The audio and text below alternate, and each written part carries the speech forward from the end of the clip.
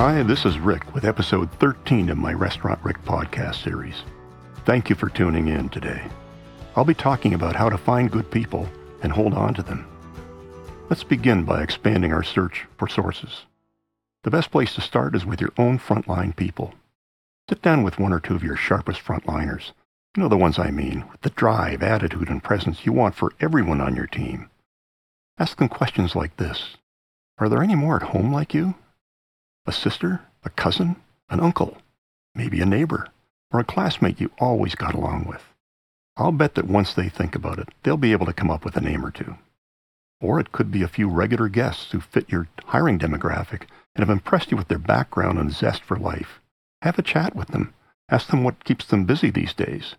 If you sense an interest in taking on a new challenge, ask them if they'd like to have an interview. When you're visiting other restaurants or coffee shops, turn your radar on and engage with these people. Listen to their story. Suggest they might fit in with your team. I like to visit retail stores like Home Depot, Sobeys, Farm Boy, and Staples.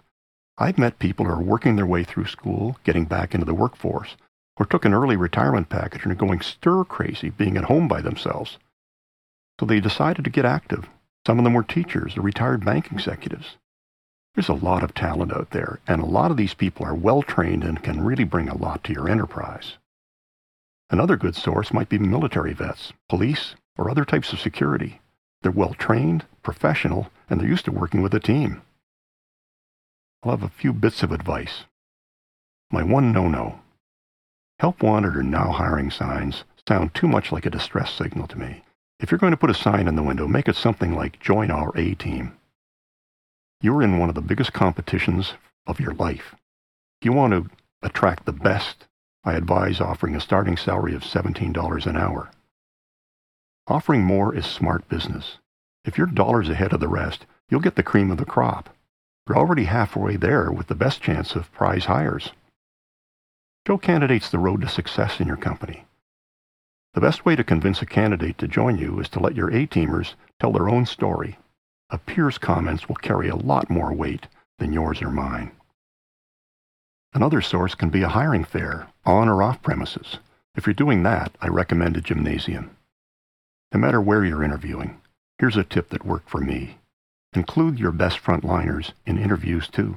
Encourage them to ask questions and quiz them for their observations on the candidates they've talked to. If you like posting want ads, consider neighborhood newspapers, Twitter chat groups, Facebook chat groups, or Instagram chat groups. There are plenty of online job search engines. I've heard good things about Indeed. You might have seen their ads on television. As you can see, there are a lot of different ways of approaching the hiring process. Hearing some of these thoughts may have inspired a brand new way that's better than any of these sources. If you've got one, go for it, ace.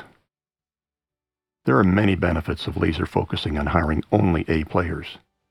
They'll be so much more productive than the also-rans that the other guys get. They'll be starting on a positive note.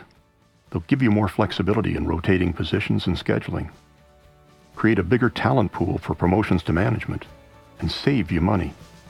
And it'll create a lot of loyalty. The summary is simple. Hey, where do I sign up? Thanks for listening. If you want more ideas on hiring and retaining good people, you can reach me at restaurantrick@gmail.com. Look for episode 14 next week on Saturday when I tell how I tapped into some of the best ideas for improvements from my own frontline people.